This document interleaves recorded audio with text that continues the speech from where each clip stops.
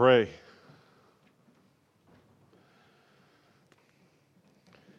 Lord, we've already sung praises to you. We have already sung even confession of sin.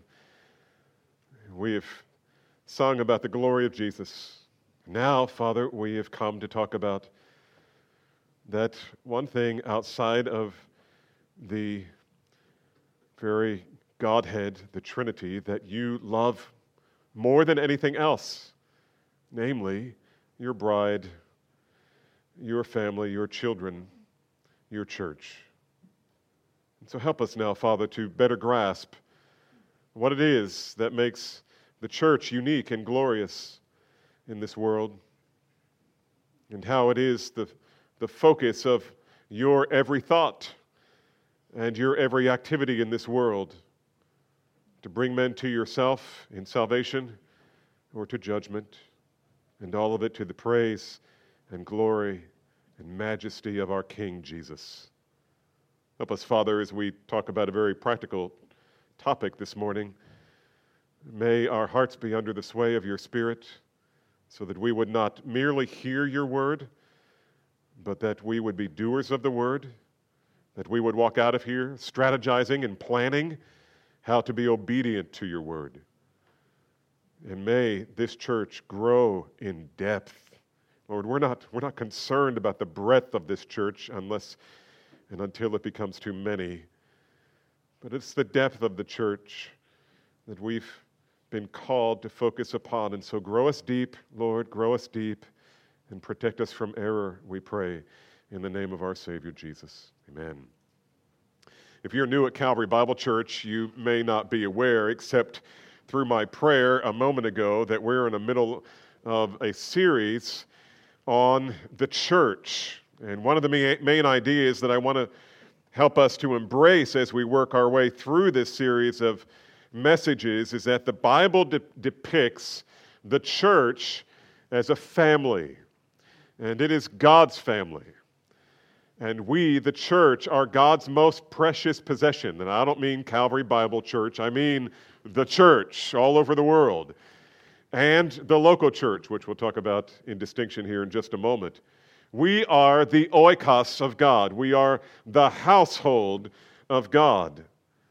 And this is a common theme in the New Testament. We talk about Jesus talked about being born again into a family. You are born. How many of you have been born? Most of you. Okay, I'm just wanting to see how much life there is. If you were born into a family. Rare exceptions to that, but you were at least physically born into a family. So it is in the spirit realm, in the sense that in the spiritual realm, not in the spirit realm, but in a spiritual way of looking at things, when you are born, you also are born into something. You were born into the household of God. And we refer to God as our heavenly what? Father. We praise Him for adopting us as sons and daughters, making us heirs together with His firstborn, Jesus Christ. This is all family language. This is Bible language, but it's family language. We are the household of God. Furthermore, we understand that there are two aspects of this family that we are all familiar with, at least in the material world, in how we relate to one another. There is an extended family of God, and there is what I would consider, I like to call the nuclear family of God.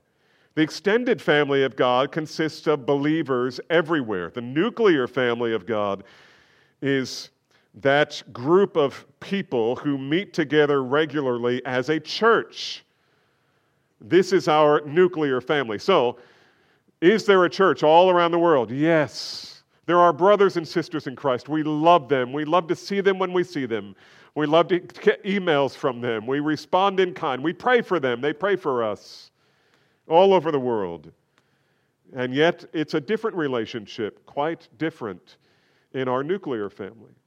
These people who identify themselves as part of Calvary Bible Church, this is our nuclear family. Now, I've suggested to you that most believers have a low view of the local church. To some, Church is something like the plural form of the word Christian. That is, the church is simply made up of a loosely affiliated group of individuals who kind of sort of believe the same things. And the important thing, however, is that you're a part of the church, that you're a Christian, but not necessarily a part of the church. The really important thing is, do you know Christ? And then the church is optional, they say. The problem with that way of thinking, however, is that the Scriptures never make such a distinction. The Scriptures don't speak like that. The inspired authors never talk like that about Christians and the church. And since we have our Bibles in our laps, maybe it would be helpful if we turn to 1 Timothy chapter 3. 1 Timothy chapter 3 is just a wonderful, wonderful passage of Scripture that we're going to look at just briefly here and return to again.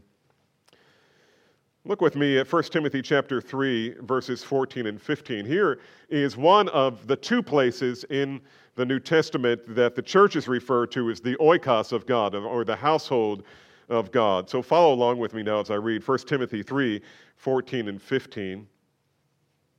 And Paul writes to Timothy, I am writing these things to you, hoping to come to you before long. But in case I'm delayed, I write so that you will know how one ought to conduct himself in the household of God, which is the church of the living God, the pillar and support of the truth. Now, here's my question. When Paul speaks of the household of God in this passage, is he speaking of the extended church, or is he speaking of the nuclear church, your nuclear family, spiritually speaking? Is this about the extended family or our nuclear family? Well, at the beginning of this chapter, let's just kind of do a survey of this chapter. Paul lays out qualifications for elders, and in verses 1 through 7. Chapter 3, verses 1 through 7. In the next set of verses, verses 8 through 13, he lays out the qualifications for deacons in the local church. In chapter 4, he gives instruction on how Timothy is to teach in the local church, what he should focus on. And in verse 13, he tells Timothy to devote himself to the public reading of Scripture, where all of this is happening. And where is it happening? It's happening in the local church. In chapter 5, he instructs Timothy about how to reprove an older man in the local church. He follows that up with instructions about establishing a list of widows in the church who will be financially supported by the church. Isn't that interesting? This over 2,000 years ago, you think of these people as primitive. They were bright, bright people and undistracted by technology, right? They had just had to figure things out using their brain. And here they adopted a list. How are we going to identify the people who need help and who qualify for help? Because some people who need the help need to get a job. And some people who need help are qualified for getting help from the church. So, Paul established a way to come up with a list and identify who would be eligible to be financially supported by the church, these widows. And then after that, chapter 5, verse 18, he talks about how to honor an elder and how to protect the elders from false accusations, and we can go on and on throughout 1 Timothy. All of these and more are important concerns that speak exclusively of the local church, not the universal church. You cannot read the Scriptures, for example, to the universal church. No one person can do that. There are no elders and deacons over the universal church. He's clearly speaking about the nuclear family. And so in that sense, when he uses the term oikos of God, the household of God, he's not speaking of the universal church, but rather to the local church. And so when Paul refers to this is what he's talking about. And so when we read these texts, we understand that he's speaking to us as a church, Calvary Bible Church, and those who consider themselves members of this church. Once again, the elders of Calvary are unapologetic about the fact that God wants his people to have a high view of the local church. And again, I say, too many of us have a low view of the church, and it shows itself in practical ways. We, beloved, are not just a loosely affiliated group of individual Christians who may or may not gather together on Sunday morning in this place or in that place. Rather, we are a family that is committed to being together. In a couple of weeks, I'm going to talk about church membership, and this analogy from the Scriptures is going to become really, really important and almost hysterical as well. We are the household of God. We are purchased by the blood of Christ. The assumption of the New Testament is that when a sinner is born again, he's saved out of the world and into the church. He's brought into the church of the living God. And this is his family, where individual Christians find the most essential and practical expression of what it means to be a Christian. Now, last week we talked about the community of the local church, where the central feature is the fellowship that we know as koinonia, right? Koinonia, the fellowship. We learned that fellowship happens when we actively involve ourselves in the lives of other members of the church in such a degree that all of the one another commands are fulfilled. Not all at the same time, but regularly it's happening. And there are at least 31 commands in the New Testament that are one another commands. Do this with one another. Do that to one another. Do this to one another. 32 of them. And so this is where it happens, in gospel community. People may have little else in common other than their love for Jesus Christ, and they serve one another. They confess sins to one another. They pray for one another. They support one another. They build one another up. They minister to one another in a manner that makes the invisible gospel visible. That is a critical phrase. Why do we exist? And you could say it with me, we exist to proclaim the excellencies of Christ in all things. Another way to say that is, we exist to show the world what God is like and what Christ is like and what the gospel is like. And so when we talk about gospel community, we're talking about making the invisible gospel visible. We live in this world and we interact with one another in such a way that shows the world what the gospel, the invisible gospel, is like. And the question that we need to answer and consider this morning, however, is how does God want us to practice the one another commands of Scripture? Has God given us any practical means by which we should obey these commands? And the answer is absolutely, yes, He has. And one of the primary means that He has given us is called in the Bible hospitality.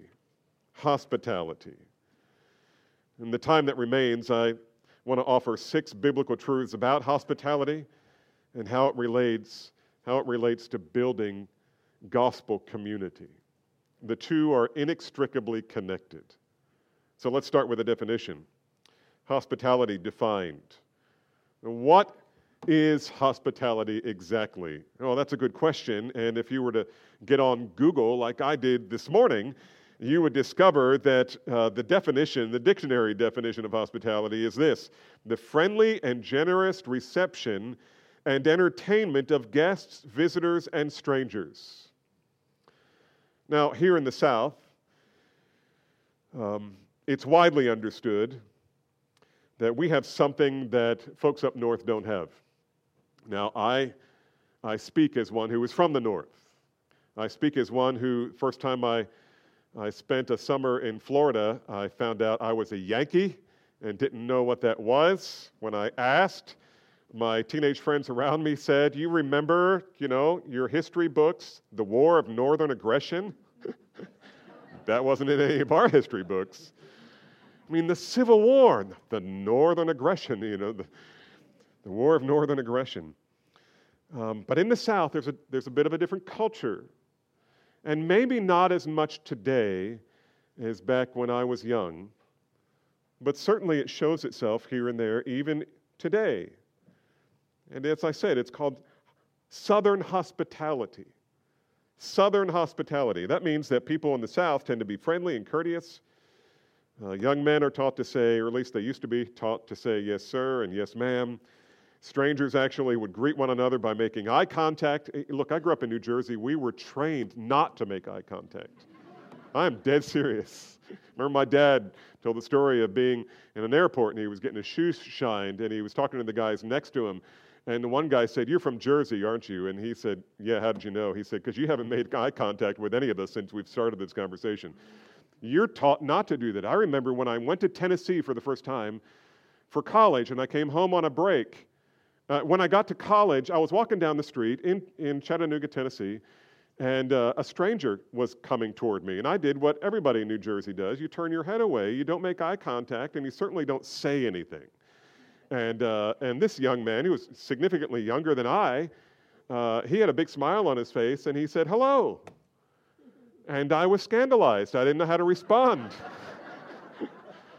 And it took about a semester for me to catch on. And then I went home to New Jersey, and I saw a stranger I was about ready to pass, and I said, "Hello." And they ran off. It's not like that in the South. This is different down here. The culture is a little different down here. And it's often referred to as Southern hospitality. The old term for it was simply civility. In the South, people tend to be more civil. It doesn't matter what's in their heart. They're just trained to be more civil. Even people you may not know, they would be hospitable to. We're polite. We're respectful. When I say we, I'm changing my personal pronoun here because I've been here so long. Some of it is rubbed off, and some of it has went away, like most of my Jersey accent, praise the Lord. But we tend to be polite and respectful and enjoy inviting others over for dinner from time to time. Opening your home like that is certainly part of hospitality, but that's not the same thing as biblical hospitality. You can do all of this and not engage in biblical hospitality. So what is biblical hospitality? Biblical hospitality is all about ministering the sacrificial love and care of Christ to one another. Let me say it again, in case you're taking notes. You're going to need them in your small group.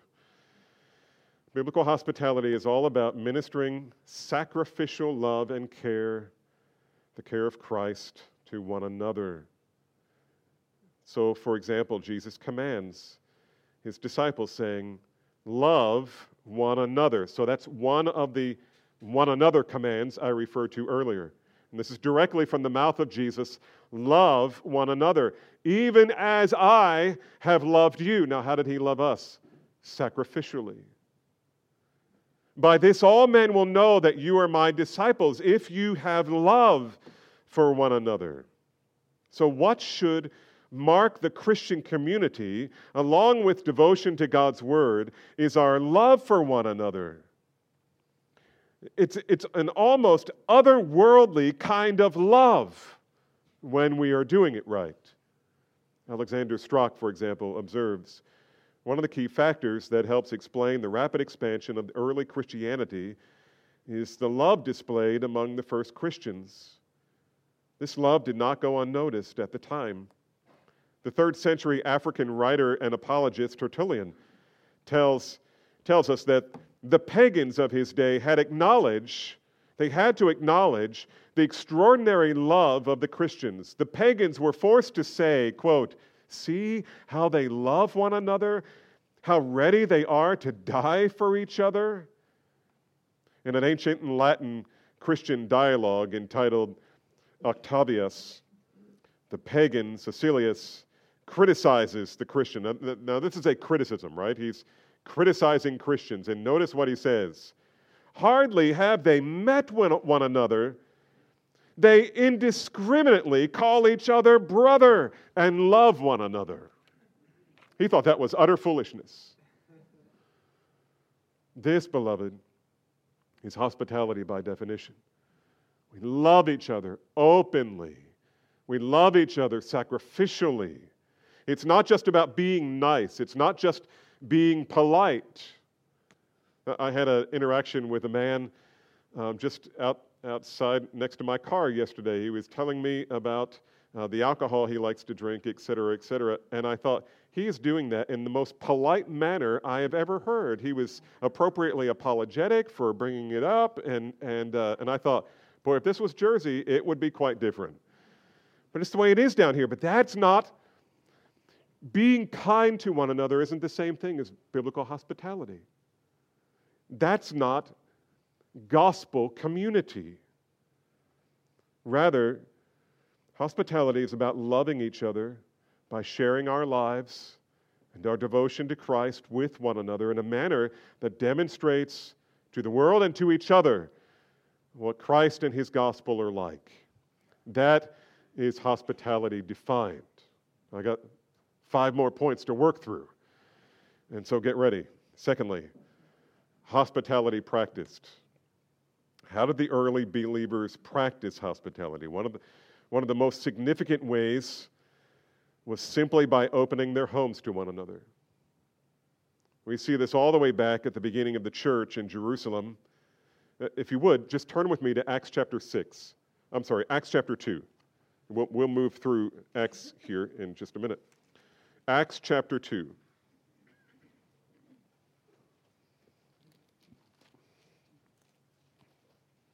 Acts chapter 2.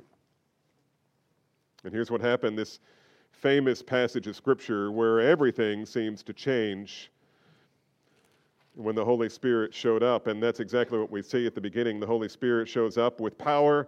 The apostles begin speaking languages they never learned. Peter preached that great sermon by which 3,000 people repented and came to Christ. By the way, I was reading Acts this week, and in my notes I said 3,000 people. I realized earlier this week, just in the morning as I was reading the book of Acts for my own edification, that it specifically said 3,000 men. Now, assuming, on average, that most of those men were married and, let's say, had 2 kids, I mean, how many thousands is that? That's not 3,000. I mean, how many was that? 9,000? 15,000? 20,000?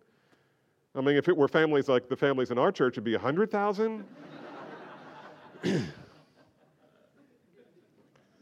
And then there were the authenticating signs and wonders performed by the apostles. I mean, the atmosphere was electric with excitement over what God was doing in Israel. And then Luke tells us in Acts chapter 2, verses 42 through 47. Follow along with me if you can. They were continually devoting themselves to the apostles' teaching. That's why I said earlier, aside from loving ourselves, loving one another, not ourselves. We're all psychologized to some level. We're trying to repent of it. Aside from loving one another through hospitality, we love God's word. And here it shows up, very first thing. They were continually devoting themselves to the apostles' teaching, that's the word of God, and to fellowship, that's koinonia, to the breaking of bread and to prayer. And everyone kept feeling a sense of awe, and many wonders and signs were taking place through the apostles. And all those who had believed were, watch this, were together and had all things in common. And they began selling their property and possessions and were sharing them with all, as anyone might have need. And day by day, continuing with one mind in the temple and breaking bread from house to house, they were taking their meals together with gladness and sincerity of heart, praising God and having favor with all the people. And the Lord was adding to their number day by day those who were being saved. It's amazing. And by the way, it may very well be that breaking bread from house to house had to do with sharing the Lord's Supper together in these little house churches. In any case, we'll come back to that perhaps next week. But what I want you to notice is the phrase house to house. Now, this was interesting when I went to Israel last year. I got to go to Capernaum, which was, we went up to a lot of places. We were there. We were there to teach and not sightsee, so we only got a couple of days to see things. But the synagogue at Capernaum is I just can't wait to go back. If we don't see another thing, I want to go back there. because it just made sense out of passages like this. It made sense about why Peter, who lived in Capernaum, was a fisherman. I mean, we know where his house was. It's amazing. Very few things that history is absolutely sure of, but they know where his house was. And you could walk, I don't know, 100 feet or 100 yards, maybe 100 yards at the most, and be in the water. Sea of Galilee. This is where he lived. And they have the synagogue there. And between the synagogue and Peter's house and all around it are this reconstructed little boxes. And they were all kind of the foundations of the rooms of the houses. And you could almost make out what was the interior rooms and what were the doorways. And they were so compact. Can you imagine? Okay, so imagine this. You got Jesus living there. I mean, everybody wants to be near him. So many things happen just within easy walking distance of that little place. And you know what I think people did is they came and they just built their houses there. We just want to be near him. We just want to be here. Peter's over here, and the disciples are always coming through, and a lot of times they just live with us. And Jesus is right here behind us on this mountain, and he's praying at night, and he's calming the sea, and all of it's happening right here. We want to be close to him. And so this house-to-house thing kind of evolved, and they literally built their houses so that you could walk out your front door, and you're basically stepping into someone else's front door. It's house to house. Now, I don't recommend that for practical purposes, but it was really interesting to see how little they had and how much they loved to be together. And the sacrifices they must have made to enjoy hospitality with one another. It's amazing, amazing. And so from house to house, the believers in Jerusalem opened their homes to one another regularly. And by the way, for those of you young people who might be attracted to this new rise of socialism in America and look to a passage like this to support it, forget about it. The difference is between people doing it because they can't help but do it because they love Jesus and they love each other so much that they willingly sell house and land and whatever else they have to minister to one another's needs. They do it freely, spontaneously. No one is coercing them. Socialism is when the government makes you do that. It's a big difference. But I don't want to get political. I just want you to think about that. This was the practice that marked the life of the early Christian church. And everybody around them saw it and knew it.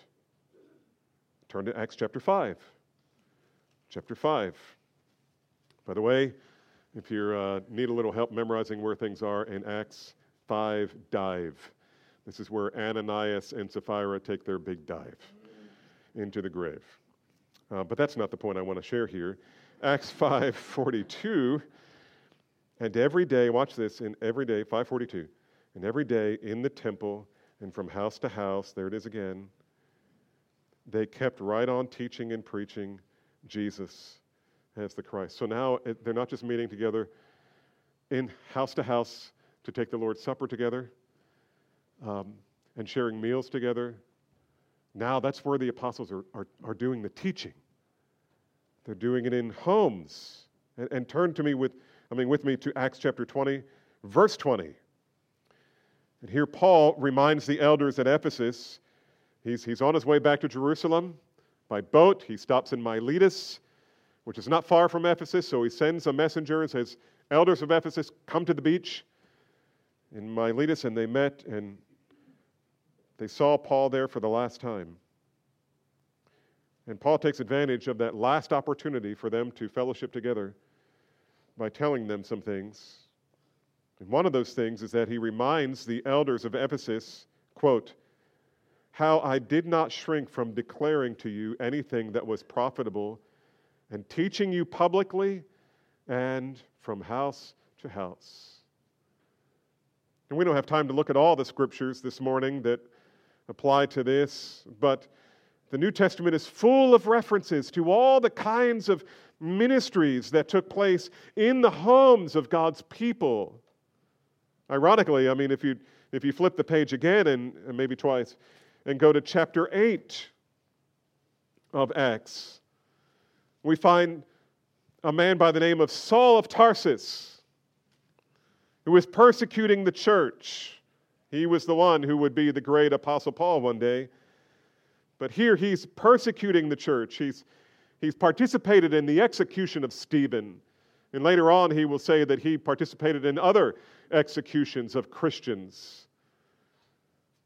And here's what it says, chapter 8, verse 3. That Saul of Tarsus began, watch this, quote, began ravaging the church, entering house after house, then dragging off men and women who he would put them into prison. Why do I point this out? Here's why. When Paul was looking for Christians, he knew where to go. He knew where they would be. They would be meeting in homes. They wouldn't build elaborate church buildings like ours or like some cathedral. They met in their homes. All Paul had to do was find their homes. And then in the sovereign turn of events later on, this same man, after being arrested by Christ, would spend the rest of his life planting churches in homes all over the known world, in places like in Lydia's house and in Philemon's house, Nympha's house, the house of Aquila and Priscilla, the house of Archippus. And he would refer to the house in Lydia's house, or the church in Lydia's house and the church in Nympha's house. The point of this is not that we should sell these buildings and start meeting in homes. That's not the point at all. The point is, how do you love one another the way Christ wants you to love one another? And the answer to that question is, you willingly open your hearts to one another, you serve one another, and one means by which you do that, one of the major means you do that, is by opening your home to one another, whether it's large or small. One of the things I love about my small group, I'm only in one small group, so I get to brag about my small group, is these young guys who, as I've been there, one by one, at least 3 of the single men in our small group have bought houses, and one at a time they'd buy a house, and we'd start meeting there. They'd get on the list of homes we're going to meet in. You walk in, there isn't any furniture. That's okay. Doesn't have a woman's touch yet. But we meet there joyfully. And then another one would buy a house. We'd put them on the list. Start meeting there. Nothing like meeting in a home. In their homes, they loved one another. They prayed for one another. They served one another and took the Lord's Supper together. Their homes became a place of worship, encouragement, accountability.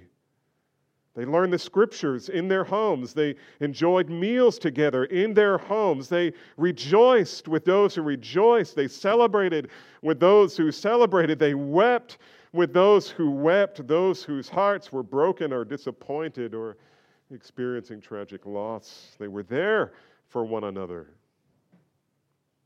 This is Christian hospitality.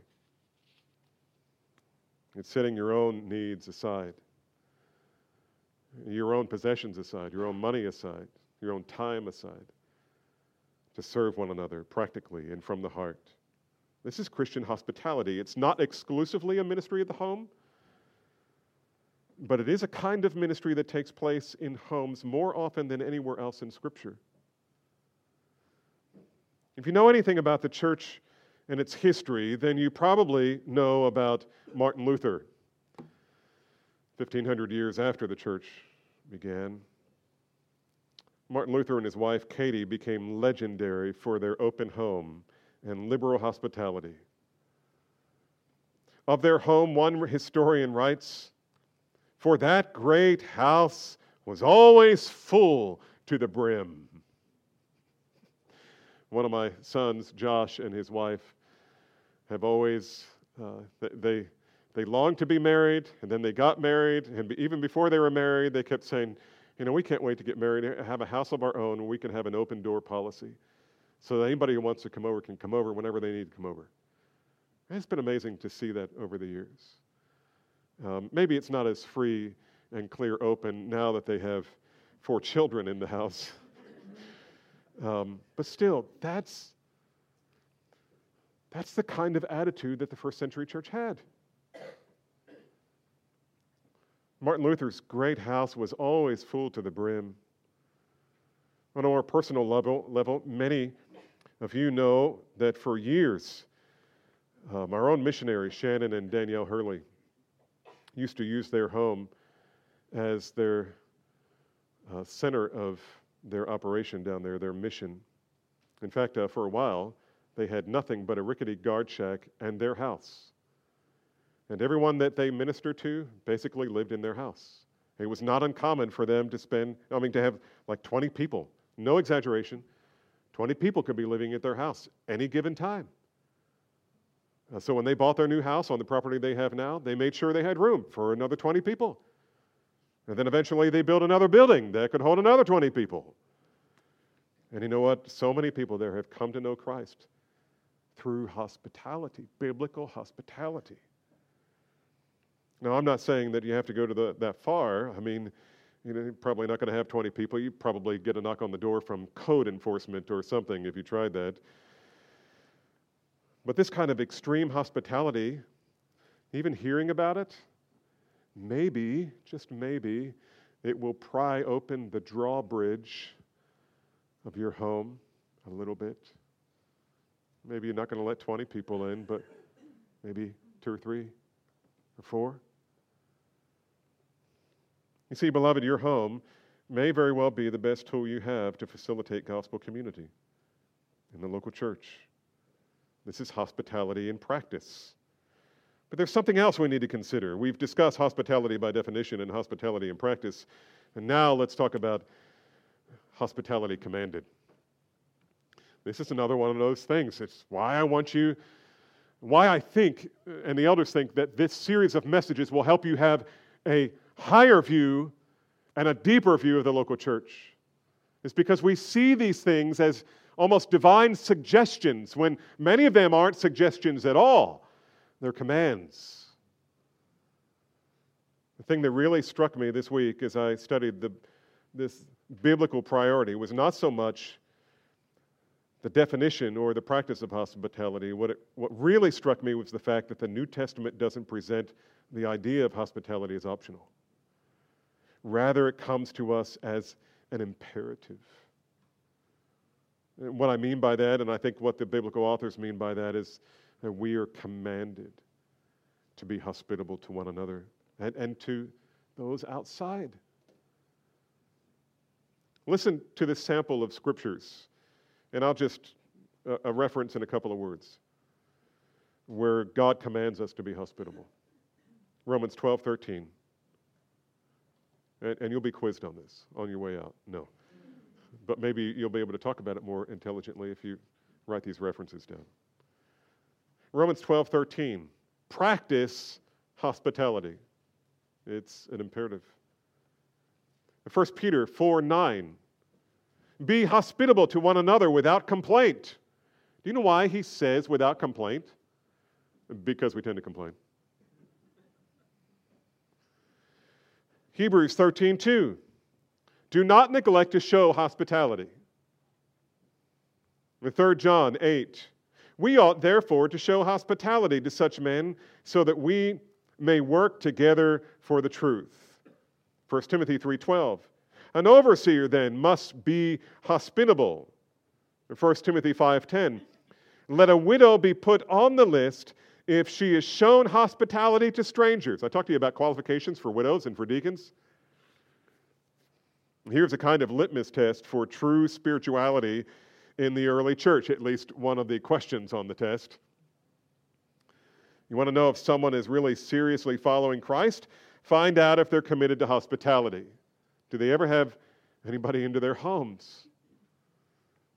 If she does not, then she is not eligible to be on the list for support from the church. Isn't that interesting?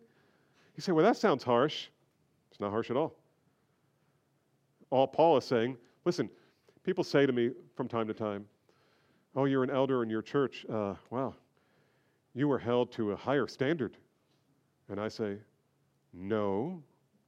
It's just you can't be an elder unless you're meeting the basic qualifications of a Christian. You got to be a Christian. You got to be living like a Christian in order to be an elder. Plus, you have to have some aptitude in teaching. Deacons, they don't have a higher standard to live up to. It's just you be a Christian. If you're not going to be a Christian in all the ways that matter, then you can't be a deacon. And it's the same thing with the widows who needed help. Are you being a faithful believer? Are you trusting in Christ? And are you showing that you trust in Christ by being hospitable with the little bit that you have had or currently have? If not, then don't consider him as even a possibility to be a deacon. And don't put her on the list, at least not yet. The early church viewed this as Christianity 101. After you embrace the gospel, you commit to attend services, you get baptized, you begin partaking of the Lord's table, and you open your home for ministry to others. This was basic to the New Testament. It was viewed as part of what makes an essential Christian. What is the essence of Christianity? This is part of it. Why? Because it's commanded by God. When you think about the 10 Commandments, and we don't think about these other 31 commandments, and they're not even all the commandments. And we're not talking about living under some legalistic weight or this legalistic rule. Listen, if you've ever practiced hospitality from the heart, you just want more. It's not legalism to open your home. It's not legalism to serve Christ. Is it legalism to do what God has put in your heart to want to do? He's just saying, be sure that you do it. Be sure that you do the thing that's going to bring you blessings beyond what you can imagine. But I get ahead of myself. Why is it commanded by God? Well, I suspect it's because hospitality is such a powerful way of showing the love of Christ in practical, tangible ways, both to your brothers and sisters in Christ and to the unbelievers that you know who need Him. And you have what they need. Hospitality is simply God's preferred means of getting us there. So then, we must ask the question, if hospitality is commanded in the Bible, why do we so often neglect it? That brings us to number 4, hospitality neglected. There may be a number of reasons why believers neglect to open their homes to one another. It may be due to ignorance. Some believers in the church just don't realize how important it is to God that we are opening our homes, whether it's a big home or a small home or an unfinished home or whether it's an apartment or whatever it is. They may not have known how important this is to God. And perhaps that has been remedied this morning. Now you know. On the other hand, we need to consider the possibility that sometimes it just comes down to plain old, you ready? Selfishness. Selfishness. Once again, Alexander Strauch helps us. By the way, he has a very short book on hospitality that's worthy of your reading. And I drew this quote from that. He says this, selfishness is the single greatest enemy of hospitality. We do not want to be inconvenienced. We do not want to share our privacy, our time with others. We are consumed with our personal comforts. We want to be free to go about our business without the interference or concern of other people's needs. We don't want the responsibility and work that hospitality requires. We're greedy.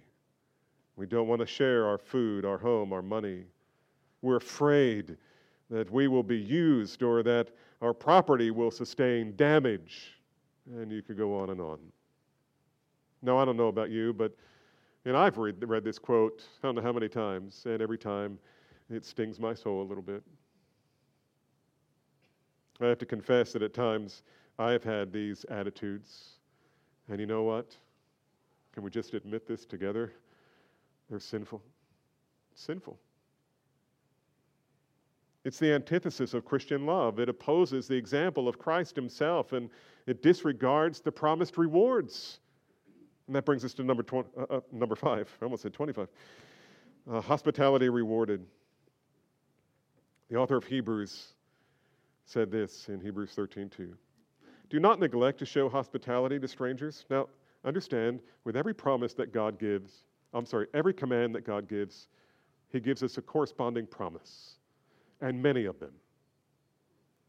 Do not neglect to show hospitality to strangers. That's the command.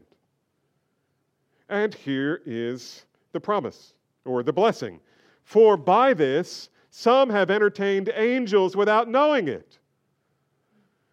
Now, I don't think that he's saying that you should practice hospitality so that you'll have some kind of a mystical angelic experience. That's not the promise here.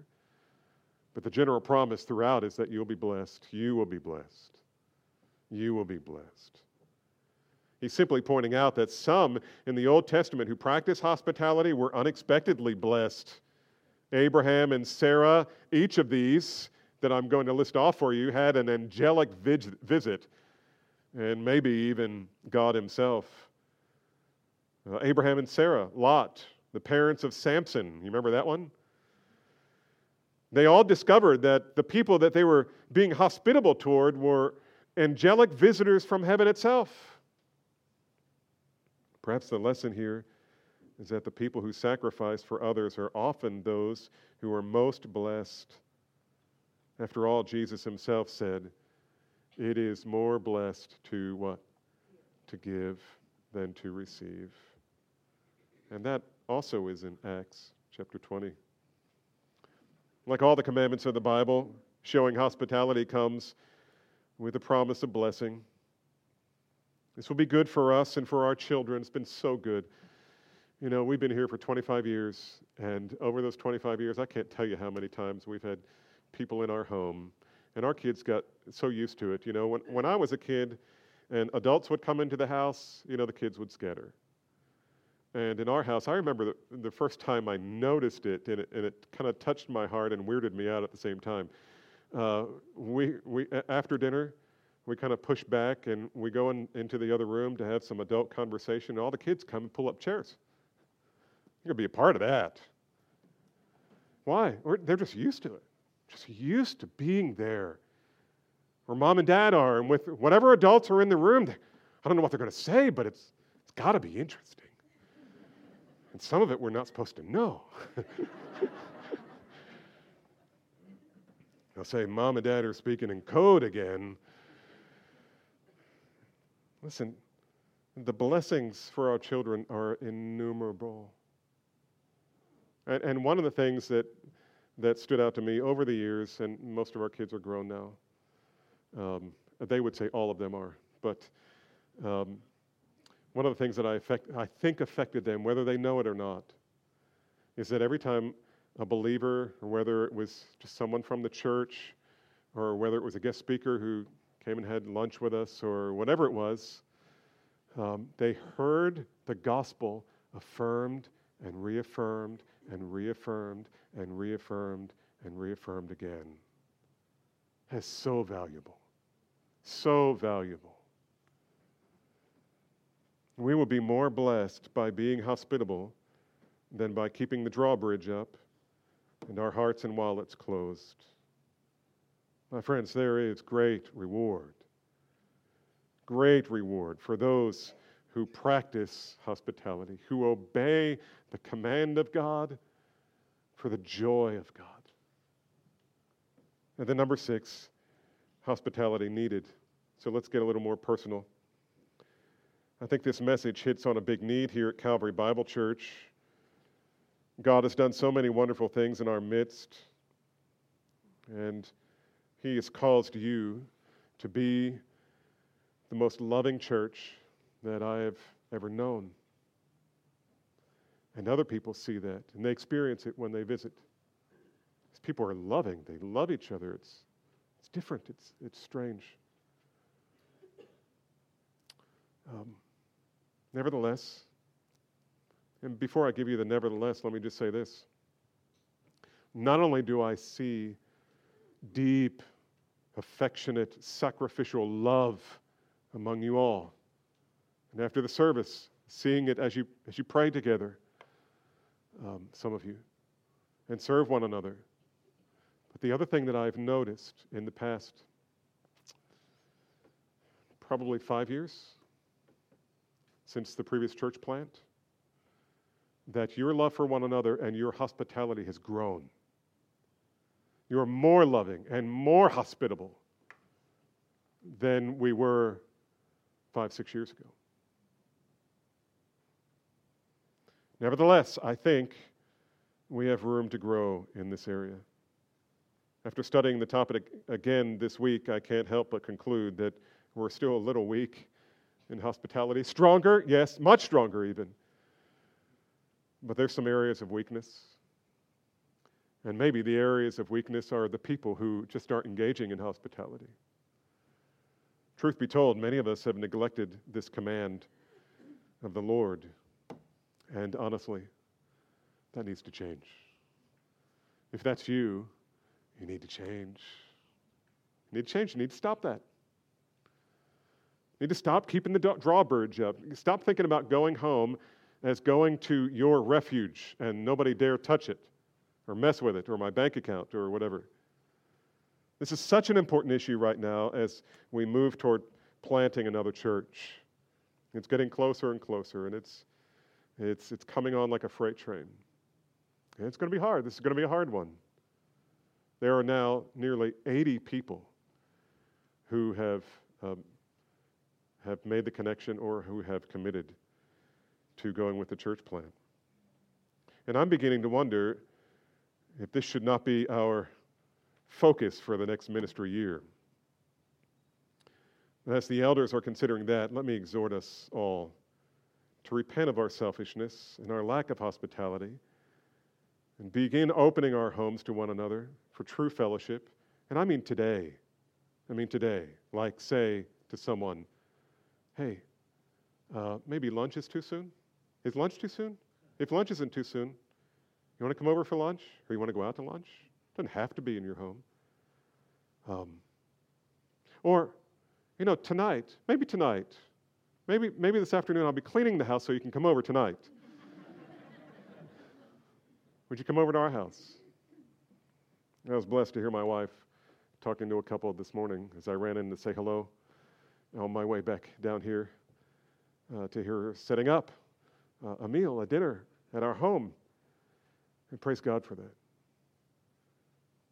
How do you do that? Well, here's how do you have fellowship in your home? Well, invite a family or two over to your house. If you're an unmarried adult, invite a few friends over to your place. How's that? Does that feel like legalism? Invite a few friends over. And when they come, here's some practical suggestions. Share a meal. You don't have to spend a lot of money. I remember in the early days when Doug and Sela Helms were a part of this church, and he was an elder here. I remember him inviting us over to dinner at his house, and I still remember the meal. It was pork and beans and some cornbread. Of course, this is the South, so that's what we had. And I hadn't had that in years. And it was a simple meal. We were all young families. None of us had any money. And I remember learning from them. We don't have to have anything elaborate. That's not the point. The food's not the point. Boys, listen carefully. The food's not the point. So invite some folks over to your place, wherever your place is. Share a meal or a dessert, and of course, coffee. And then, as you're talking and laughing and enjoying each other's company, open your Bible, read a scripture, and have some conversation about what you just read, or maybe what someone else read in their time in the Word this week. It's something that came across your came across your heart as you were reading the Word in your own private time, or maybe something from a sermon or a Sunday school lesson. And then before your guests leave, gather everyone together to sing a hymn or something that glorifies Jesus, some spiritual song, and then pray together. It doesn't have to be long, especially if you have children. Maybe one or two people pray. You don't have to have all 20 of your family members, those two families that meet. And so let me make this real simple in bullet points. You ready? Here we go. How do you do hospitality? Gather, eat, sing, read, pray. Can you say that with me? Gather, eat, sing, read, pray. Say it again. Gather, eat, sing, read, pray. And just enjoy it. If you have never done that in your home, I just can't even verbalize how wonderful it is. So do it for your own joy. Understand that true fellowship is a matter of the heart, and the Spirit of God must empower it. But you and I are called to use the means that we have to facilitate true fellowship through the practice of hospitality. And perhaps there are some here who feel you're having a hard time breaking into fellowship in this church. I hope that's not the case, but from time to time that happens. Before you decide you're going to leave the church because people aren't very friendly, can I just make a suggestion to you?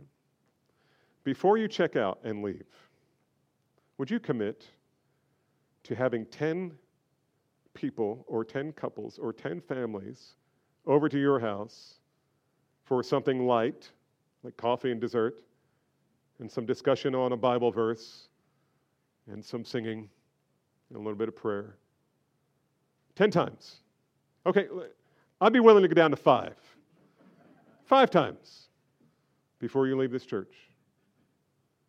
And you know what I think will happen? You're going to establish friendships that you never dreamed you would have. And your roots are going to creak and groan as they grow deeper into love for Christ and love for His church. If you take that challenge, I bet you the Lord's going to bless you in ways that you can never imagine. Oh, beloved, how kind the Lord has been to call us to Himself, to form us into a local oikos of God, household of God. How blessed we are to belong to Calvary Bible Church and to Christ. And may the Lord find us faithful in our ministry of hospitality, not just to one another, but even to people who may live next door, or you meet at work, or whatever. And do it for the glory of God and for your own joy. Now, some of you who are hearing my voice, this is all a little bit foreign because you don't know Jesus. And the Jesus that you hear about, or the things that you hear about Christian on the news, sounds a whole lot different than what you've heard this morning. And that's because it is. Real Christianity is grounded in love for Jesus Christ that does something to your heart. And it starts not with our love for Him, but His love for us. For God so loved the world that He gave His only begotten Son, that whoever believes in Him will not perish, but have eternal life.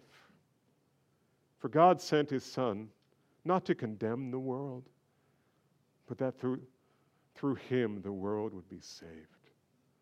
Through Him, men and women would be drawn out of darkness and into light, into the fellowship with Christ. I plead with you, if you don't know Jesus, if you don't live in relationship with Jesus, come to Him today. Come to Him. He Himself said, "Come to me, all of you who are weary and are heavy burdened with your guilt and your shame and your sin, and I will give you rest. Take my yoke upon you." Get rid of that one you're carrying. "And learn from me, for I am meek and lowly at heart, and you will find," what's the word? "Rest for your souls. My yoke is easy and my burden is light." Why? Because it's from Him, and He will carry it for you and with you. You say, how do I get that? You come to Jesus, and you just say to Him what you know is true about yourself, that you're a sinner. Confess to Him, "Lord, I have nothing to offer you but my sin. Will you accept me? Will you receive me?" And I can tell you the answer. The answer is yes. You say, "But you don't know my sin. You don't know how horrific it is and how long." Doesn't matter. Your sin is not greater than God. He will forgive if you will come. Let's pray. Lord, I thank you for your grace, your kindness to us. And you've caused us to be born again to a living hope. We freely admit that we don't always act like it, but we want to more and more. We want to live in gospel community. We want to make the invisible gospel visible in the way that we love one another and forgive one another, serve one another, rank ourselves under one another. No, Father, only you can do that, and only you can bring salvation to those who have yet to embrace it. And Father, would you give it to them today by your grace, by the power of your Spirit, and for your glory, and for their great joy. These things we pray in Jesus' name.